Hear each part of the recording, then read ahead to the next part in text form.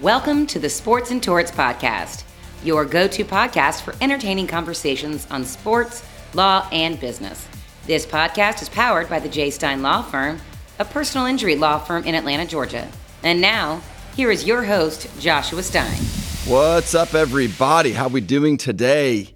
The sun is out. Spring is here. Baseball is in the air, I believe, guys. Don't y'all think so, too? Yeah, I'm looking forward to it. Times are good. Let's talk some baseball. Got some great baseball men here in the house today. We've got Josh Gernatt, who y'all might remember from last year. We talked some Braves, talked some MLB. Welcome back, my friend. Happy to be here, man. And we've got directly from MLB's studio, MLB Network, my man, Casey Collins. How we doing, buddy? Good, buddy. Good to be here.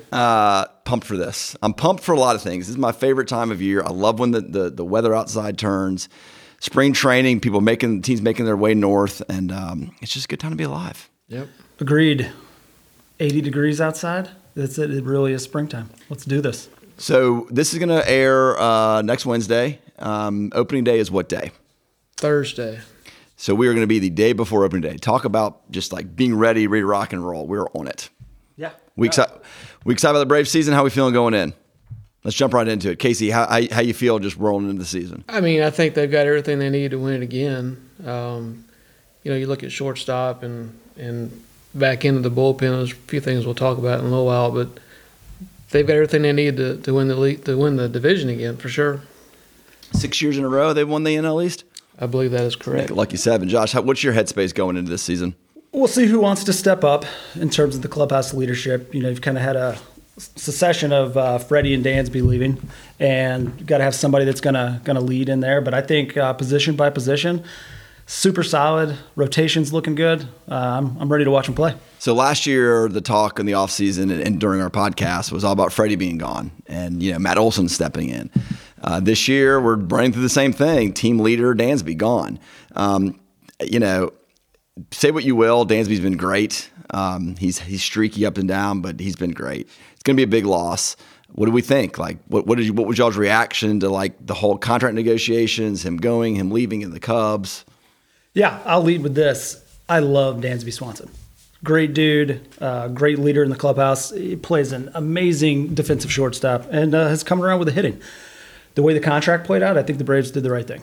The AA has had I won't say a policy, but of not going too far with these guys in terms of length of the contracts with these older guys.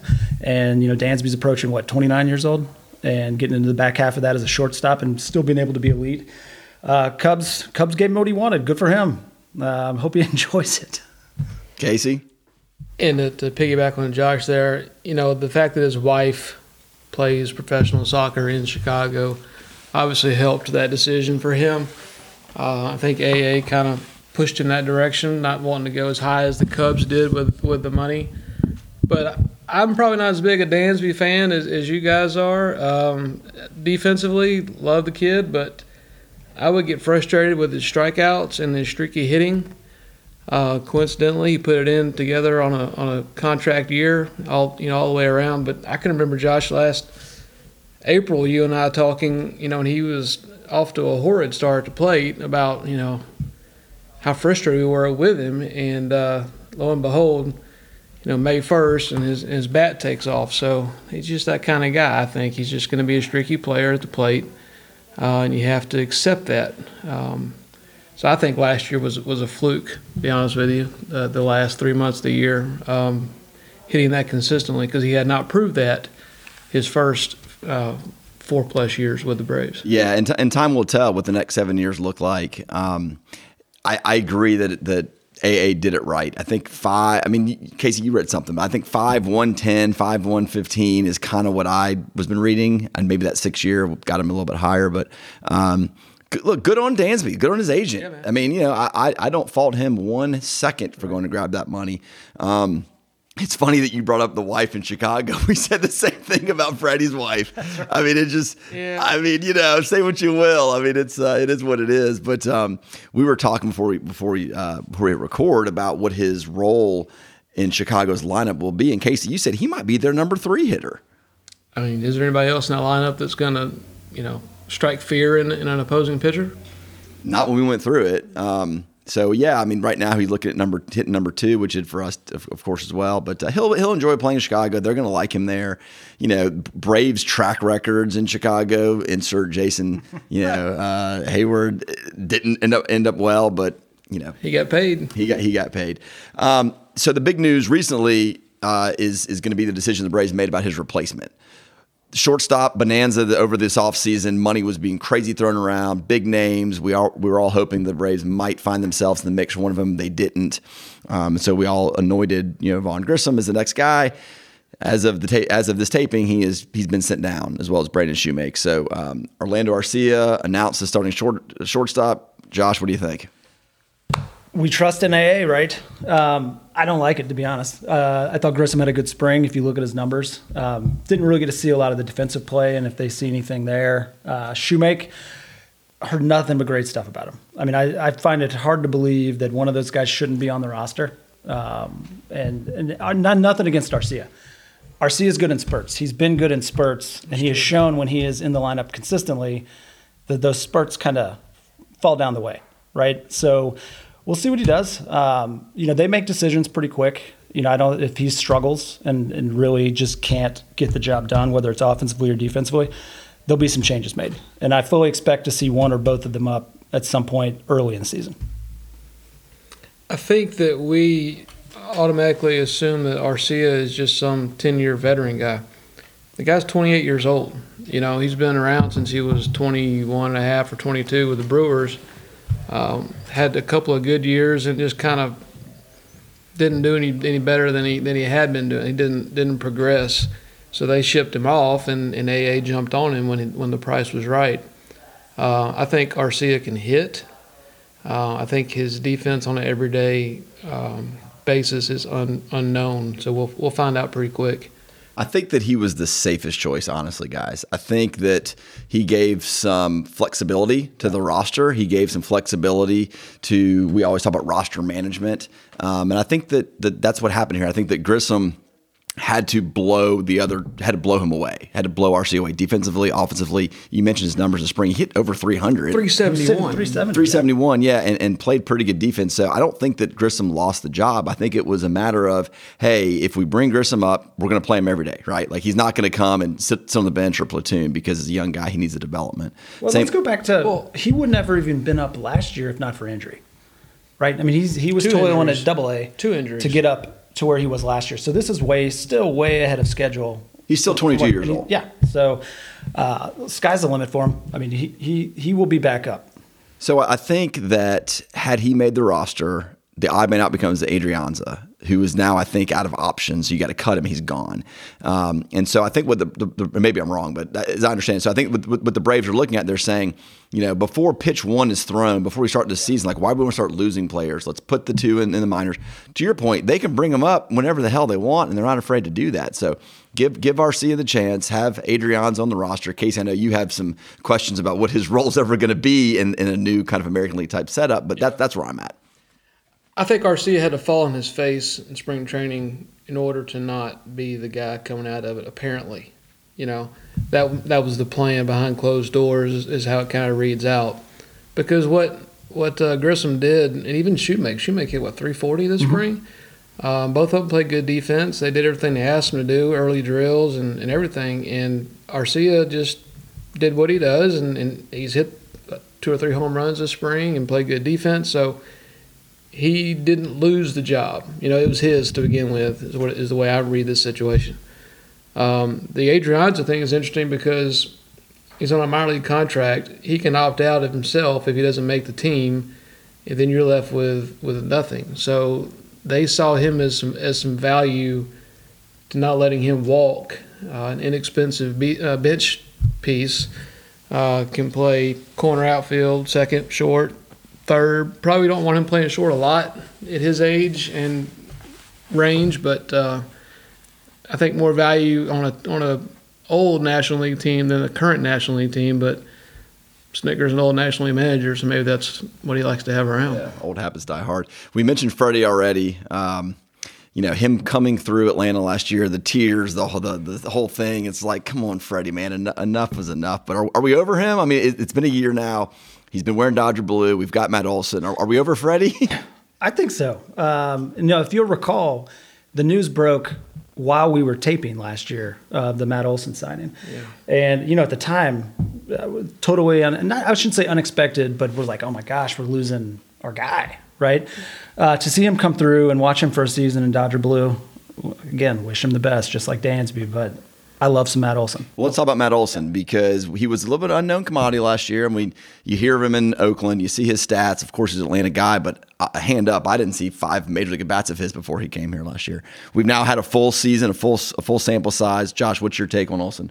I thought he started off struggling a little bit, came around towards the end in terms of a little more consistency. I think he had some pressure on him being a local Atlanta guy, wanted to perform, but love the way he plays.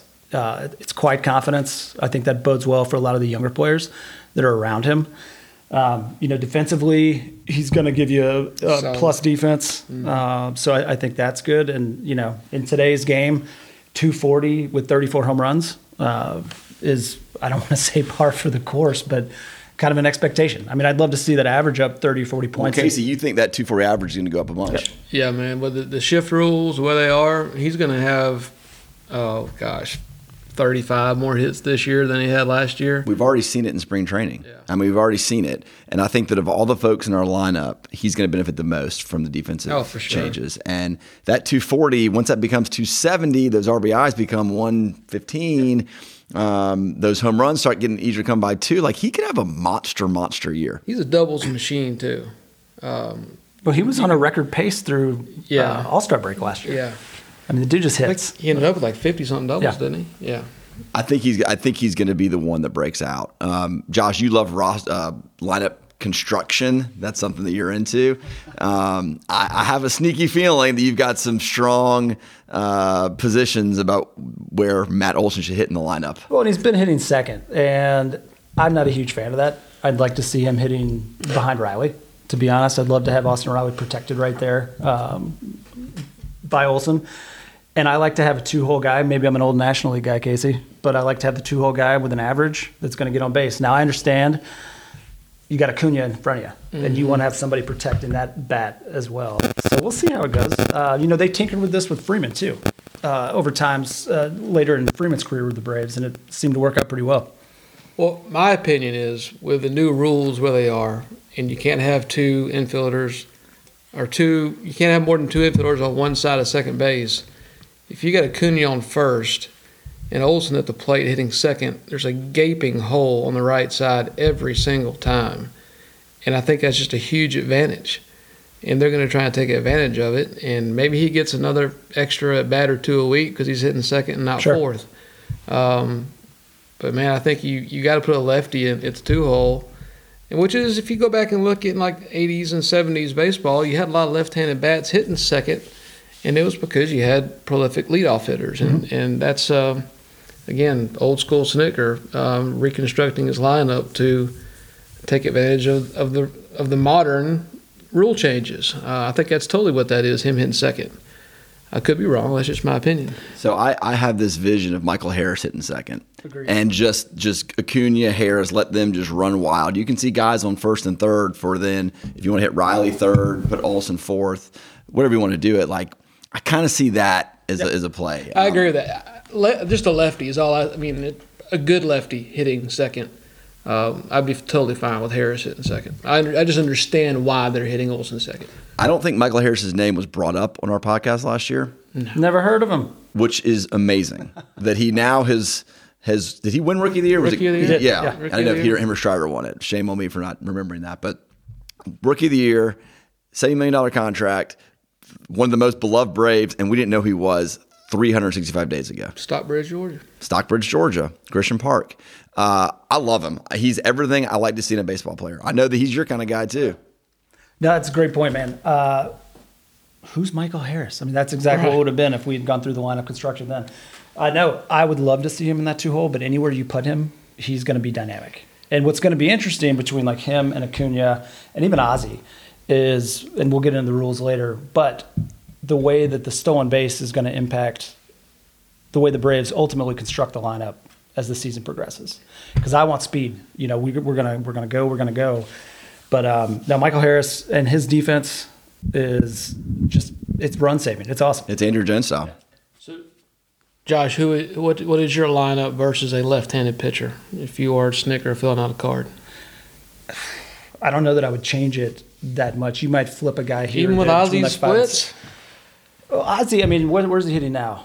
Well, let's transition to Ozzy, because I feel like it's been a couple years since we saw, like a full season of Ozzy. Love him. He's put up huge numbers, but you need him healthy and need him in there for 162. So he's another guy that, you go up and down this lineup 1 through 9, and there's guys that are primed to have big years, Ozzy being one of them. Yep. I think he's a four-hole hitter behind Riley versus lefty-handed. Heard it here on Sports and Torts. I mean, you got Ozzy Albies batting cleanup. Look at his splits versus lefties in his career. People don't pitch to him because the way he hits right-handed. And I mean, right now they're throwing Ozuna in there in spring training, batting fourth behind Riley. I don't like that at all. I don't like Ozuna being on the team. I agree with you. Yep. What do they do with him? I mean, if he does play, he's hitting 7th or lower in my book. And he's, I've heard that he has had a better spring, that he did some rehab and strength training on his shoulder and is throwing the ball better. I'll believe it when I see it. Yeah, he's just not a likable guy, right? I mean, the boo birds that he got last year at Truist were almost uncomfortable as a fan to listen and be a part of it. He earned those boos, both his on-field play and off-the-field behavior. So 100%. I know that the Braves are stuck with him. They can't eat his, $20 million a year contract, but he's also 2 years removed from being damn near an MVP. Hit 330 that year. Led league in RBIs. Well, and he's just in a weird spot in that you've got a catching situation where one of those two catchers is likely going to be the DH. You've got left fielder, and we're going to hope that Rosario can bounce back and actually see the ball, right? So you've got a $17 million guy sitting on the bench.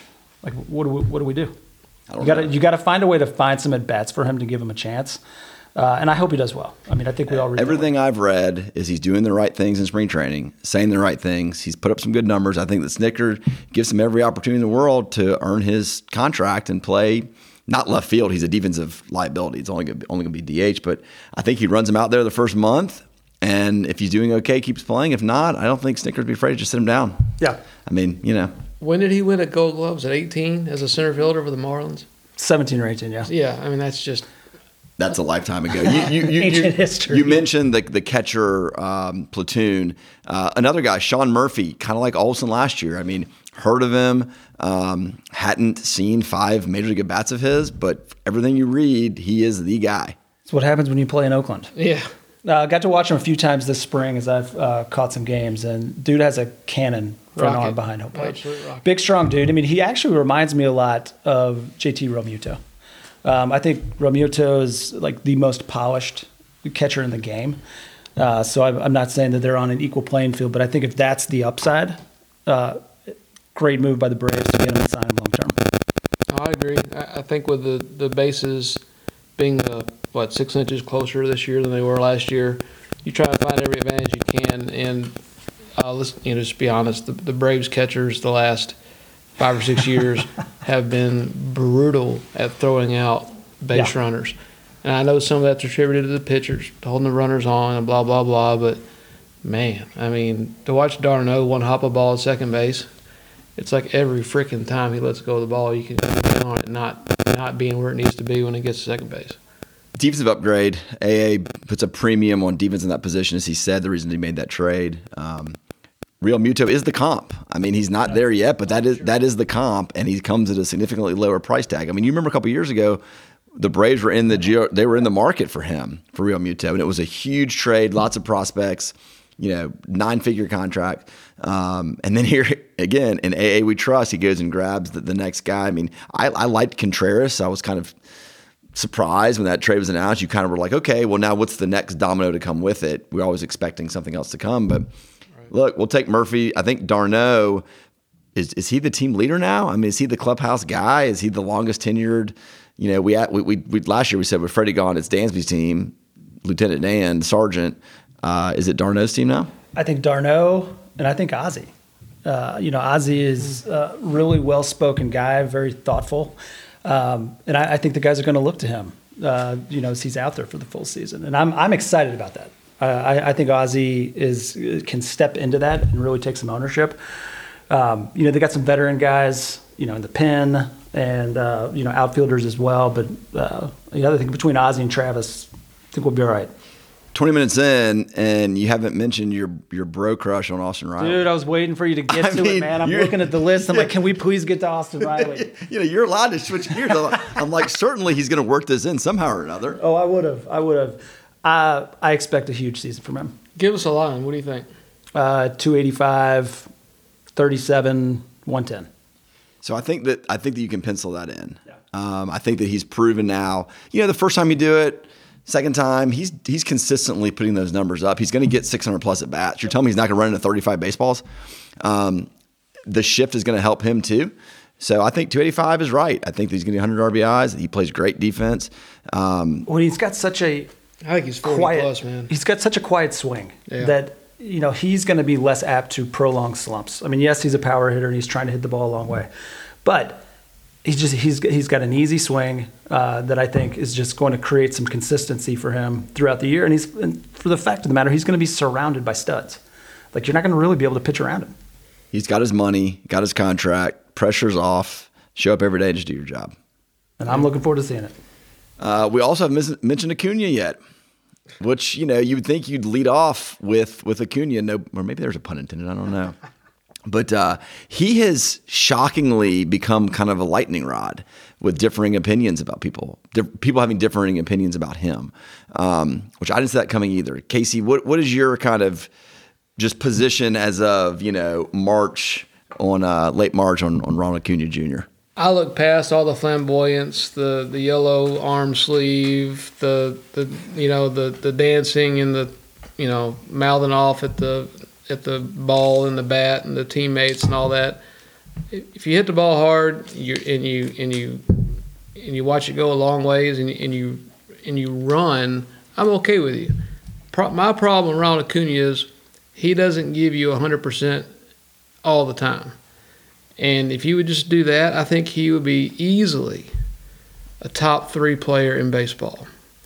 But because he's lazy, I just said that out loud. Yes, you did. He comes across as a little bit of a prima donna. Put your head down and run. It doesn't cost anything to run. It's easy to run. Anybody can run. Not everybody can hit a ball 450 feet. So run. Pick your feet up and move. And he just doesn't do that all the time. You watch him in the outfield, generational arm, right? But then if the ball's not hit to him, he's not backing up. He's not backing up center field. He's not backing up first on a pickoff play or a bunt, the third baseman charging the ball to throw to first. He's just standing out there in right field. Well, that's not the way we were taught. You get down the line, you back up because you never know an overthrow. You save a base. A base equals a game. A game may save your season. The Braves won their division last year by a game. Yeah. Every game counts. That's right. What do you think, Josh? I think he's still very young and so much upside that there's so much to root for. And frankly, I mean, I've had an ACL tear myself, and the duration to come back is challenging, and a lot of it's mental. And I think that was part of it last year. I agree with some of the points that Casey made. Some of them? Not all of them? Just some of them. Just some of them. Gosh. But, no, I expect him to have a big year in the leadoff hole. I'd like to see his strikeouts come down and treat the at-bat more like a leadoff hitter. But, if it's 150 strikeouts traded for 42, 43 home runs. We'll take it. I mean, kind of like Ozzie, right? It's been 2 full years since we've seen him put together 160-plus games to really understand where he's at, because the last time he did that, he was a 40-40 guy, right? When he got hurt, his season was going 2 years ago. I mean, he was incredible. He was incredible. He was on pace, MVP, top 2, top 3, whatever. Mm-hmm. They might have rushed him back too quick last year. And I think that he never quite got past that. I make that argument, but then when I see him out in the home run derby doing his thing out there, it's like if you're not back 100%, maybe you don't participate in something like that. Agreed. I didn't really love the way he acted in the home run derby either. So I think, to your point, Josh, he's young. He has a lot to learn. The talent, of course, if you have two eyes, you see it. It's just different.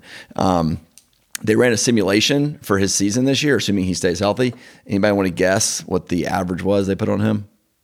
282. Casey, 275. We're all right in the middle. 280 is where they had him come out, which, again, take it. I'll take that all day long. I'll take that all day. All right. Because he does draw walks. Yeah, he does draw walks. That's something people don't talk about a lot about him. Is he'll take a pass. How about his home run numbers they simulated? 38. We're assuming he plays 160 games. Yeah. I think he can get over 40. Again, y'all are splitting the debate. Did y'all look this up beforehand? 39. He was 43, I think, a couple years ago. I mean, again, if he gets 600 bats, he's going to hit 39 home runs. He just is. Yeah. RBIs. Out of the leadoff spot, 85. That's a good number. Can you imagine that, though? 40 home runs and 85 RBIs as a stat line.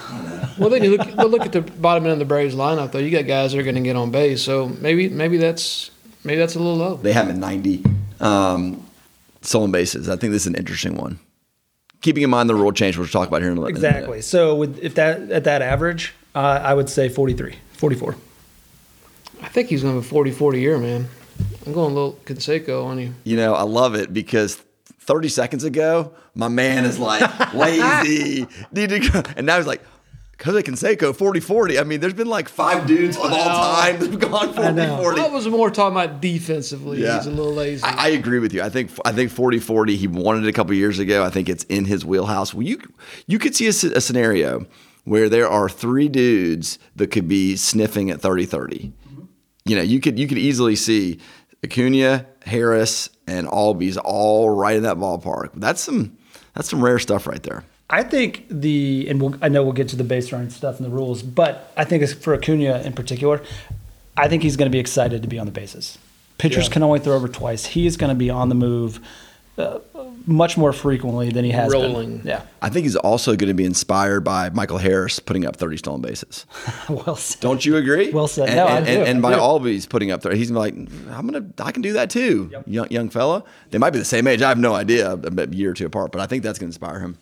Rosario, God, we loved him a couple years ago. How could you not? Last year, he had the eye issue. He just never got going. I still have faith in him. I still think that he can be a big part of this team. If dude can hit 260 and play a reasonable left field, I'm in. Like, we don't have, he's going to hit lower in the order. I don't have huge expectations. We just need consistency. And, coming back, I've never had eye issues. I can't relate. But, I mean, that took him out, 2 months? And to just drop him right back in there, I mean, what did we really expect that he was going to come back and be his October self? No, of course not. His Babe Ruth impression. Our bench guys, Casey, the guys who making the team, it looks like Kevin Pillar and is it Sam Hilliard? Yep. What do we know about them? Hilliard's going to, get you a couple pinch hit home runs this year. Don't know much about his defense. I think. Pillar is Josh and I talked about earlier, hard-nosed guy. He's going to play hard. Good bench guy, good clubhouse guy, a rah-rah kind of guy. You need one of those. But to back up for a second on Rosario, Josh, are you playing him versus lefties? My man's loving the lefty matchup thing over here. Probably not. So who are you putting in left? I mean, you've got Ozuna as an option there, and then Pillar. I'm anxious to see the first left-handed pitcher against the Braves. We're going to see what that lineup is. We're going to call Casey immediately. Casey's looking closely at that. Just because the splits are glaring, though. I mean, with Ozzie and Rosario, I like Rosario. I mean, I was in the ballpark when he hit that 8th inning home run against the Dodgers. Was it Buehler was pitching when he hit the ball right down the freaking line, and the place nearly fell down. To use a Larry Munson expression. It was just bananas, and he was fired up. Everybody was fired up. I want to see a full year of Rosario healthy and playing as much as possible. I need the guy to prove to me, though, that he can hit against lefties. Sure. And back to Pilar real quick. Tough as nails. I mean, we saw him get hit in the face 2 years ago, 3 years ago by one of the Braves pitchers, and back in the dugout the next night. Mm-hmm. He not in terms of his style of play, but my hope is that it's kind of going to be like an Eric Hinsky effect from about a decade ago. I mean, that dude didn't put up great numbers, but man, was he an impact on that team. I love that you brought that name up because that's truthfully kind of where I was thinking. The Braves love having a player like that on their roster. Pilar, I think, played on Team Israel for World Baseball Classic, so that's got my attention. So good for him. But Casey, you mentioned earlier, I mean, like the idea of a bench player, of a role player. In today's game, that role is kind of diminished. So you've got to have somebody like the Hermedia that gets the positive in the dugout, positive in the clubhouse, gets them going. Like that's got to be part of what these guys do. And it's got to be okay if they sit for a week straight. So who's going to have the pink swords? Something will come out, right? I mean, they'll come up with something. It's gonna. I think we're going to score a lot of runs. I think that it's going to be an exciting team to watch. Pitching, always the question. I think that we've got the top end of the rotation looking pretty good. I think four spots are kind of spoken for, right? You got Fried, you got Wright, you got Strider, Morton. By the way, did we mention Strider last year either? Do we know who Spencer Strider was 365 days ago? Not a chance. So I hope that when we come back in March of 2024, there's some name that we're like, do we mention him? So whoever wants to go on the list, but talk about the starting rotation, what you're expecting from these guys. Well, I'll start overall. I love rankings. And, starting in February, all these publications come out with their starting pitcher rankings and this, that, and the other. And everybody's got the Braves generally top 7, some top 5. Yeah. I love the staff as a whole. Max Fried, legitimate ace. I think he's handled, he's had a ton of questions about the contracts and why he hasn't gotten one while everybody else is getting broken off. He's a pro. And I think he's going to pitch like that this season. And he's going to pitch himself into a gigantic contract with whatever he does after this. So at the top of the rotation between him and Strider, I love the start of it. I think Kyle Wright's shoulder is concerning. I mean, he got one spring training start so far. Cortisone shot in January. He throws a lot of spinners.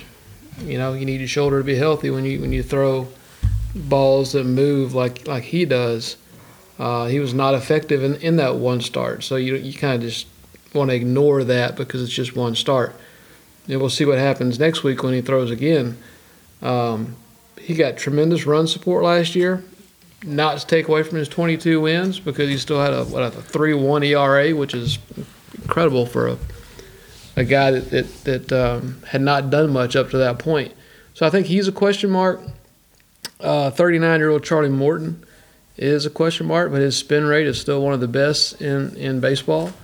But can Charlie, this sounds derogatory, but can he bounce back this year? I guess is my question because he was inconsistent last year. Seemed to walk more people than he did the year before. Just didn't look like he was as in command as he had been. You can make numbers, sing and dance, and do whatever the hell you want. Sure. But the metrics on him last year were kind of opposite as to what his results were, meaning that the spin rate, the swing and miss, all these things that Anthopoulos' team just pours into to show what kind of an effective pitcher he is, was still really, really good, almost better year over year than years before. He's got a calming presence. He's seen it all, done it all. I think that he provides, not that Fried needs this, but he provides, a good veteran presence in the rotation. I think that between him and Wright, you can pencil them in for their 30 starts, which is huge in today's day and age, and pencil them in to eat up innings. And I think we're good. I think if Kyle Wright had a Kershaw or Aaron Nola or a Scherzer on the back of his jersey, we would have had a totally different conversation about his season last season. I think he was so underrated. He pitched so well. I don't care. Pitch to contact when you got a defense behind you. I'm okay with that. Somehow he finished, I want to say 9 or 10th in Cy Young, which it's the same treatment I feel like Austin Riley has been getting. Mm-hmm. Austin Riley has been a legitimate MVP candidate the last 2 years, period. Yep. And he just doesn't get that love because the name on the back of the jersey. But who is getting love is Strider. You want to talk about somebody that just took the league by storm. He was must-see TV. He was the guy that, when he was pitching, you were going to find a way to tune in. Quadzilla. The strikeout rate is off the charts. I mean, that he's I was reading one thing on ESPN where that's the betting line is if you're picking a strikeout leader for the major leagues, Spencer Strider. I mean, the dude throws essentially two pitches. And just blows it past people. And it's just easy cheese too. If you watch him deliver the ball, I love his delivery. He's got to stay healthy. I think he's topped out at like 130 innings over any season of his minor league or last year. He's obviously going to have to get well past that, in a full season in the majors. So we'll see if that happens. But I can't wait to watch him pitch. I think the fact that he's only a 2-pitch pitcher is a little bit. It's concerning. I mean, you hope he's learning a changeup or something else he can play off that fastball. These guys are major league hitters. Eventually, like what Chipper Jones said, you could time a jet airplane. But his slider is nasty. But he's young. He'll pick up a third pitch. There's a lot written right now about him only having 2 pitches. I don't think it's a huge deal. I watched those 2 pitches. They're 2 of the nastiest pitches of anybody. Yeah. He can tell these dudes they're coming, and they don't have a chance. I mean, I've been fortunate, humble brag, to sit in those Delta seats when he's been pitching, and it's just different. Like, the difference between 97 and 10 whatever, like, there's a noticeable difference. And that's what he has. And to your point, it's just easy. He just does it. And I think he's just going to get better and better and better. It's amazing. Now, the 5th spot is still kind of up in the air. I think all of us keep thinking and hoping that Soroka comes back in some way, shape, or form. I know he pitched yesterday, okay. Are we to the point now where we're curious if he ever pitches in a major league game again, or do we think he's still young? I mean, where are we with Soroka? I think they're going to find a way to get him up. Whether he fits into the 5th spot in this rotation. I mean, it's a long season. I mean, if you look last year, how many guys do we have start? 8, 9, 10, 11. I think it's like right? Yeah, at some point. There's and so I fully expect to see him at some point. But they're going to baby him. I mean, he's been through so much in the way that the game is played now. They're going to completely take their time with him. But I do expect to see him up here. I think they're going to utilize that. It's a quasi 6th starter that they are really good at manipulating with off days and Gernatt, and all of a sudden, you have a 6-man rotation without having 6 guys on the roster because of the way you move people back and forth. Because they're going to be, like you mentioned, Strider, they're going to be cognizant of his innings, and Kyle Wright too. They're going to make sure they take care of these guys because you want them in good shape in September and October. So I think it's probably Schuster, just from what you read and see, but it could be Dodd. I mean, I think they're kind of neck and neck for that 5th spot. But don't discount Soroka and Elder and I wish I could say Ian Anderson, but he just looks like a completely different pitcher, and it's mind-boggling. Like what has happened, dude? So there's a lot to unpack there. You just hit a lot of really good points. Yeah. All of which are worth kind of going back through. Schuster and Dodd, I don't know much about them. I know they're kind of our next 2 guys up. Mm-hmm. The young guys, Schuster, 1st-round pick. I think Wake Forest, top. Again, huge pedigree. Dodd, same thing. Both pitched pretty well in spring training. Hopefully, there's the guys that next year when we're doing this podcast, we say, God, can you believe how good of a year Schuster had or Dodd had? I don't know enough about them to see, but yeah, I think we will see them up. We'll see them making some starts. Ian Anderson, God, I love the guy. I mean, the World Series game, when he threw that damn no-hitter for 5 or 6 innings against the Astros, and his postseason numbers are just sparkling. It's like you wonder how he is where he is now, and they want him to do well. They give him a chance to do well, but clearly him and Elder both they don't see it for them right now. Can't throw strikes. Yeah, Ian's walk rate last year was bad, and he just doesn't have a real out pitch. That's part of the problem. I mean, he really is a pitch to contact guy. And the guy, I mean, how many games did he make it through the 2nd inning last year? Right. Well, changeup is his pitch, right? And that was always the discussion with the Braves of past, is they didn't have the power pitchers, even when it was Maddox and Glavine and those guys. It's kind of like Ian Anderson. I mean, he like you said, pitches to contact, but he was very successful as a young guy, so hopefully he can still find it. Yeah, we'll see what happens. Going back to the other guys, though, I love the idea of another lefty in the rotation. So you get Dada Schuster in there to complement with Max Fried, and I think it definitely changes, the way that the opponents are going to face him. Bullpen, always an area that requires antacid and Pepto-Bismol and everything, but that's every team. I mean, I think the Braves have done a good job over the years, their bullpen, but it's tough positions to fill. We got a new closer who I guess just got hurt today. Yeah. What happened to Iglesias? Shoulder inflammation. Low grade. So what does that mean? Shoulder inflammation. I think it's them being overly cautious. That's what I hope. It's not. What is it? The 10-day IL that he's starting on. They say he's not going to throw for 7 days. So, didn't the IL go back to 15 last year? I don't know. Great question. I have no idea. I think it did. Went back to 15 last year. Who else in the bullpen should we be looking out for? I think Minter is probably your new closer. He has been kind of up and down with that the last 5 years when they've tried to use him there. Look great one day, and then he'll walk 4 guys in a row the next day. So, I think he's become way more consistent, though. He's been down there for a while. He's not closing a game, yes, but the mental focus on closing a game out for him apparently is an issue. I don't want the guy to come in there in the ninth and throw gas by everybody and go wear his cowboy hat and do an interview after the game. I'm a huge Minter fan. Love the guy. I feel like for however many years now, it just seems like he's the one guy who you can count on coming out and doing his job. But you're right, he does have a little mental thing with the ninth inning.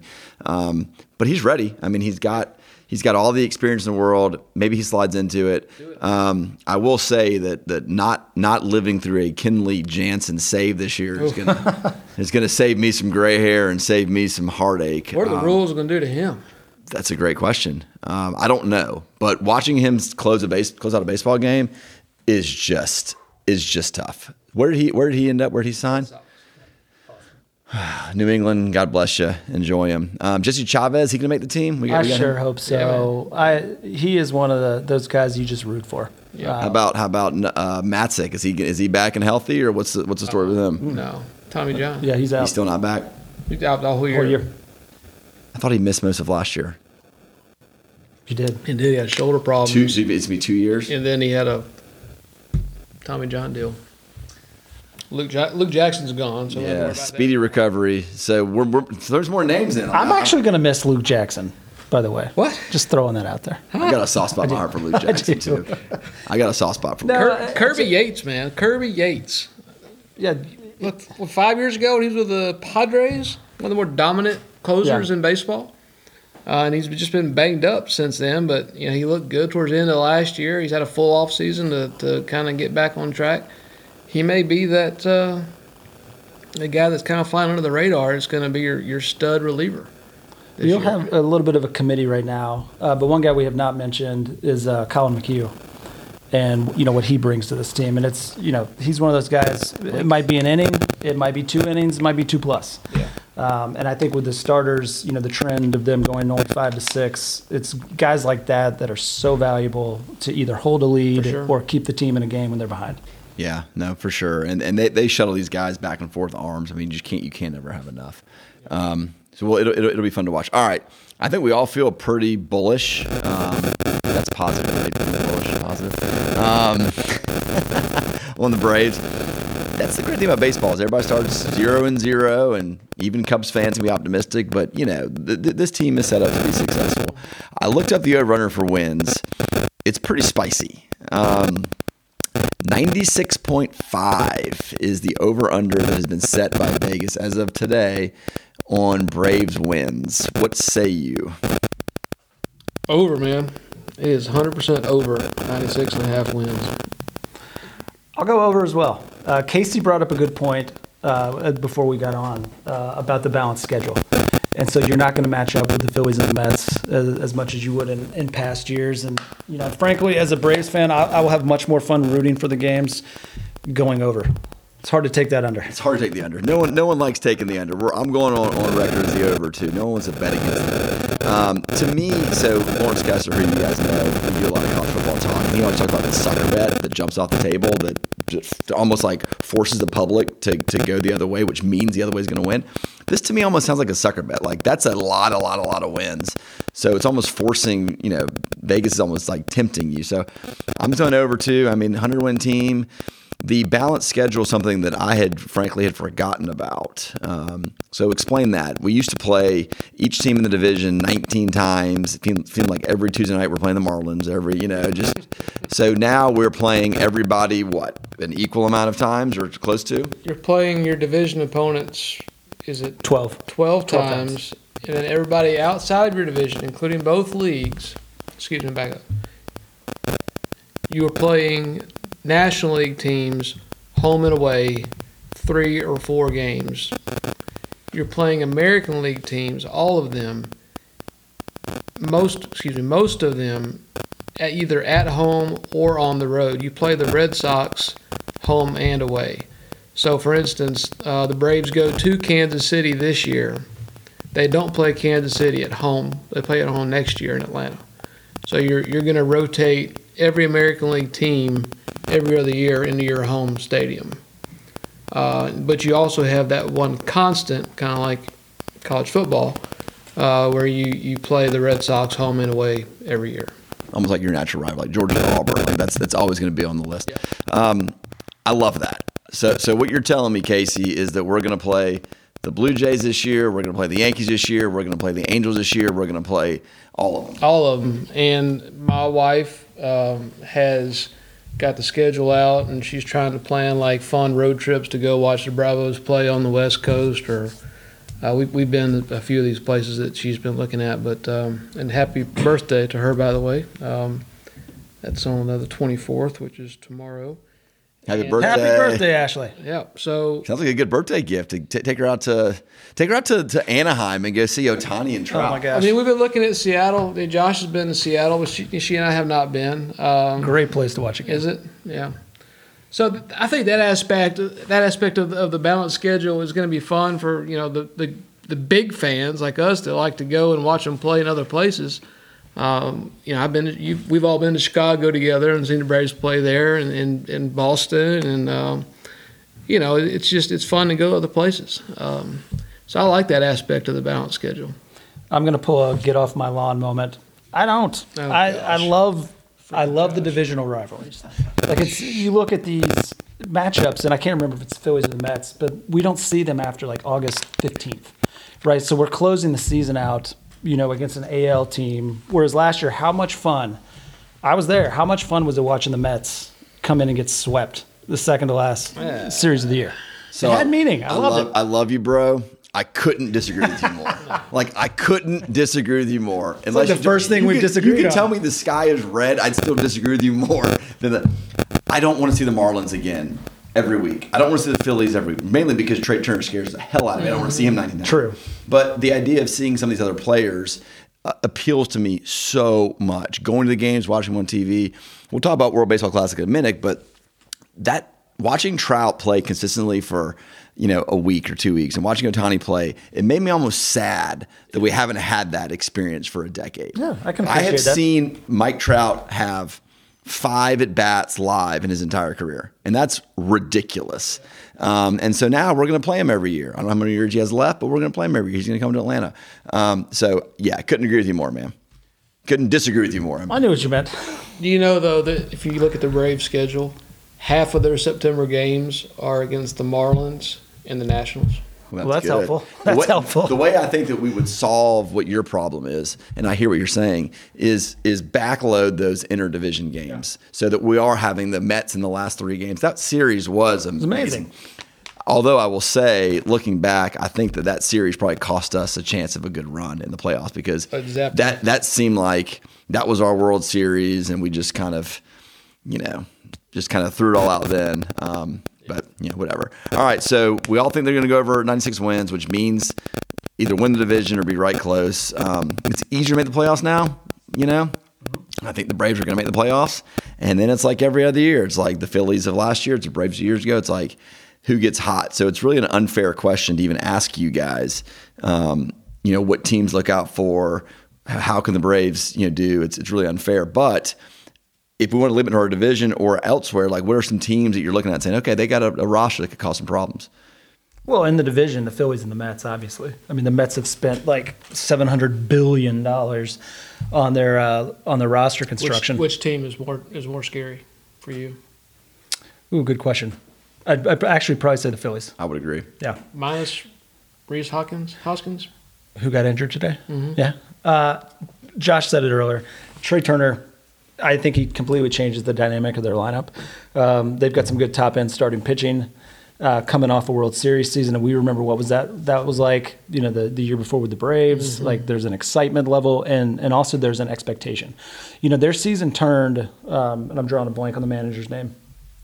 But when Girardi got fired and Rob, whatever his name is, came in, they were like 29-30, right? Yeah. I mean, if they start from the beginning, like they may have won the division last year. I mean, they got a really good squad. They get Harper back, at some point, early to midseason. So they're gonna be tough. They're gonna be good. Mets gonna be tough. Diaz, sorry, man. Oh, that's for my Mets friends out there. I love you guys. I hate it for you. That's a big loss. So, yeah, but they'll still be at the end. Dodgers, I mean, are they kind of a shell of themselves? Or they still have their guys or what?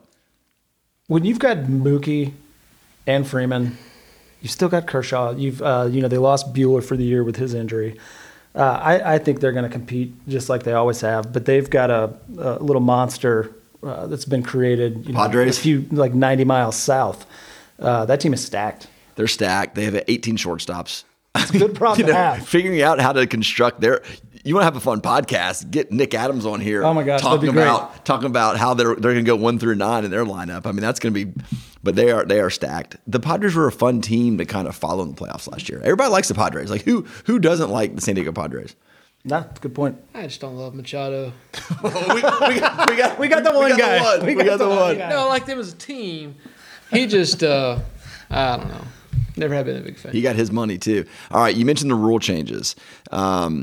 Big rule changes, defensive shift, gone, banned, bigger bases, pitch clock, and we are talking about bounce schedule. Josh, defensive shift, I want to hear what your thoughts are. As a former left-handed hitter, I love the ban. I'm not in favor of more rules. Like I don't generally want more things enforced, but I do think if we're looking at baseball from an entertainment value, it's a great decision. We're going to see what we were talking about, Matt Olson. I mean, guys like that, other left-handed hitters that are going to try to drive the ball through. I think that's good for baseball that it's going to go this way. I'm interested to see how teams cheat the rule, mm-hmm. right, and maybe position outfielders differently mm-hmm. To create the same shift scenario. But I think it will be good for the sport. Yeah, the Red Sox are doing a little bit of that two-man outfield.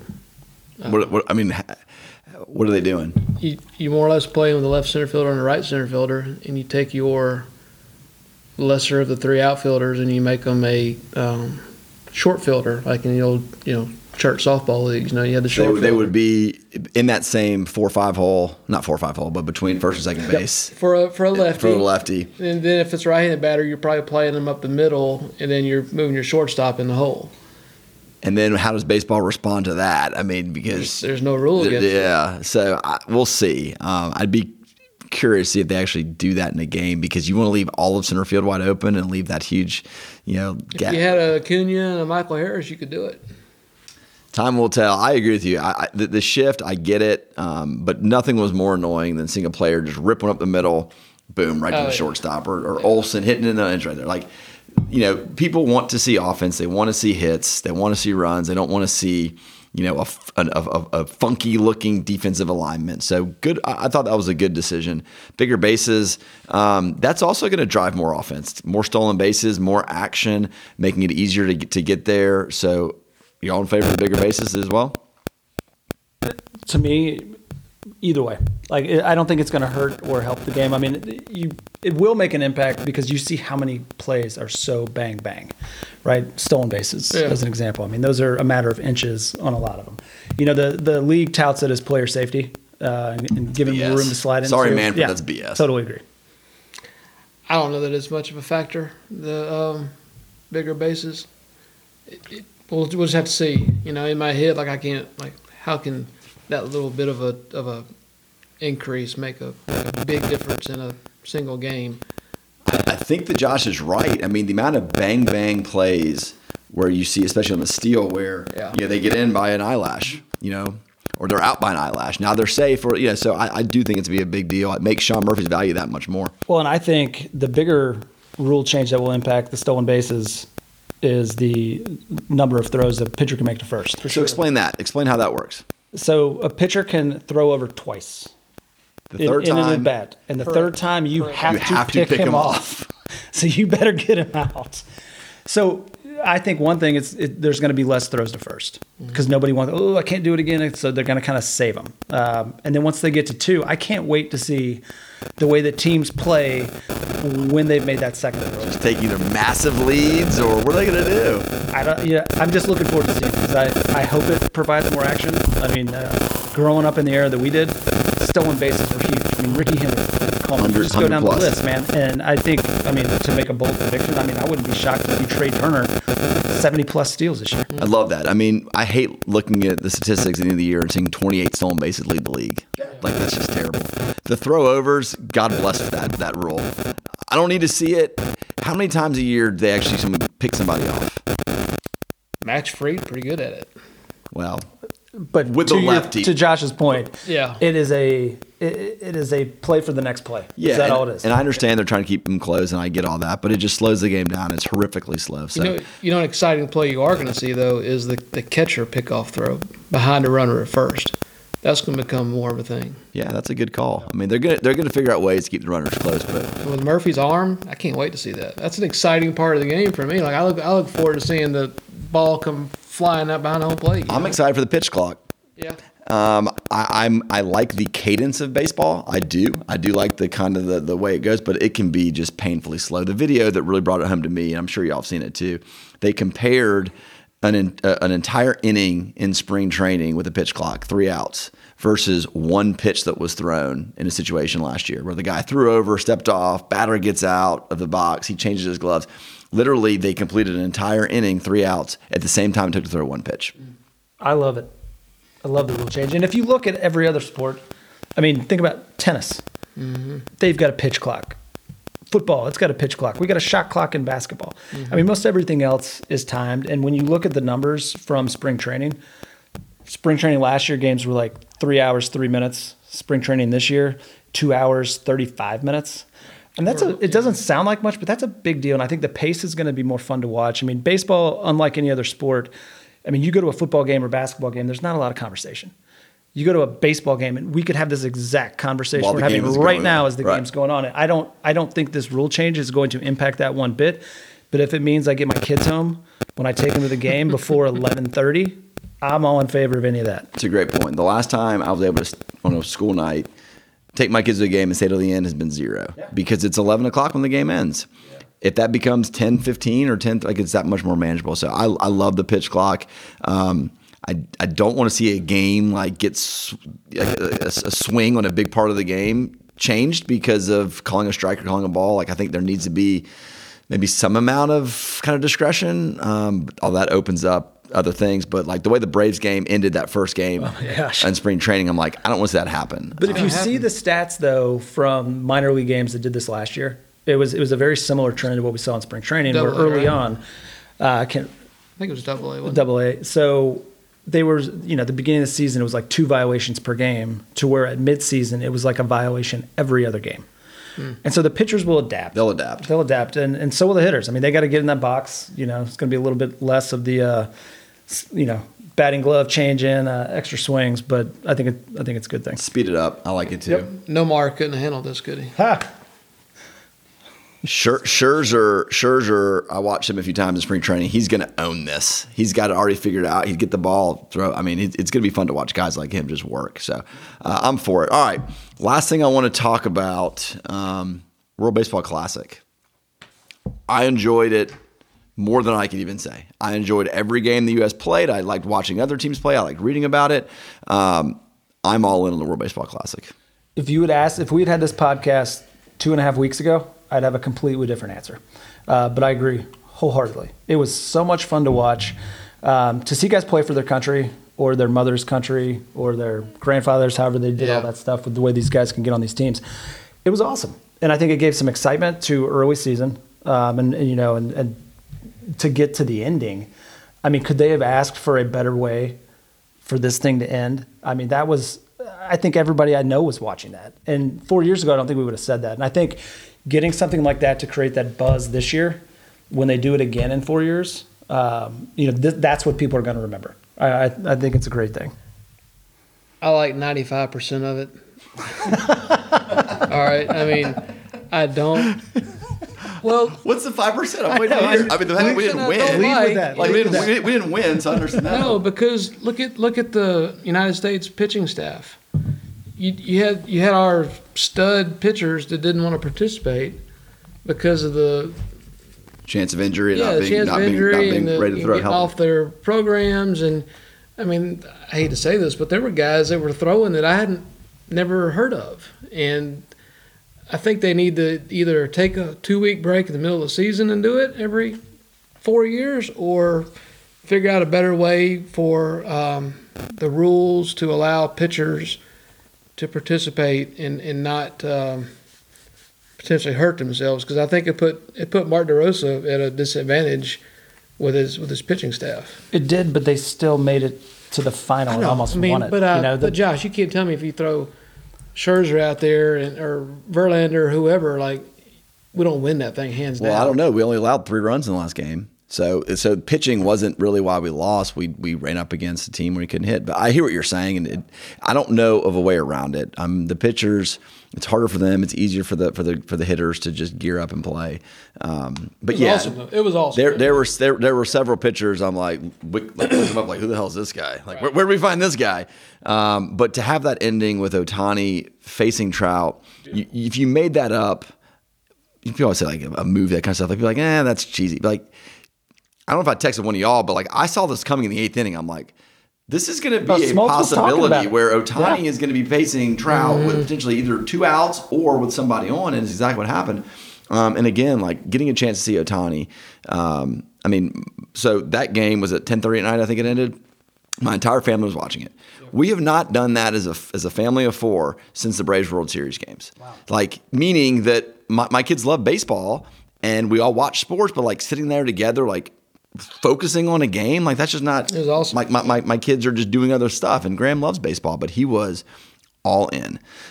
So for me, I put that game up right with the Braves World Series game in terms of my intensity watching it. Yeah, it was super fun. Stadium was rocking. I mean, people were into it. Like, every game you watched, there was an atmosphere. You know, it wasn't watching the Reds and the Brewers play on a Tuesday night. You know, and you can hear I'm going to butcher the numbers, but the percentage of households in Japan that watch this was, I mean, just stupid. Yeah. It was stupid how many people in Japan were tuned in, and they deserve to win. I mean, all the fundamentals, the bunts, the way they played defense, they're running from base to base, like they were all in, totally prepared, well coached, and good for them. Well, and as somebody who is in the baseball space now and seeing this stuff all the time, it was so interesting to see the other styles of play. Like the way the Japanese team played and watching their swings. You know, it's very different than what we see, you know, in the major leagues. And I think to have those two going at it in the finals was just such a clash of baseball styles. It was so much fun to watch. It was awesome. Yep, I agree. So I'm very proud of us guys because we drove to Nashville together, I think last year, which is 3.5 hours. And we had the same conversation and we talked for 3.5 hours. And I said, guys, y'all got an hour. I got an hour. Like, we got to do all this. So we're right at an hour. We condensed this pretty good. But yeah, that trip was great. That was awesome. We can talk about this. You can talk about this stuff. That's why I like opening day. That's why I like the start of the season, the optimism, all of it. So, guys, appreciate this. It was a lot of fun. Thanks, man. Any parting words you want to say about the season or about, you know, looking forward? What World Series prediction? Is that what you want to do? I mean, you can do whatever you want. You go first. Austin Riley, MVP. Write it down. You have a World Series prediction?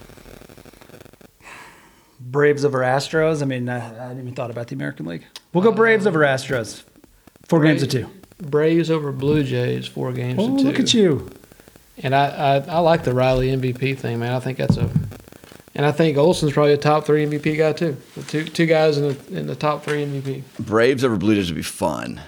Blue Jays are a fun team. I don't want to see the Phillies there again. I don't want to see the Mets there again. I don't want to see the Dodgers there again. I want to see either the Braves there or the Padres there.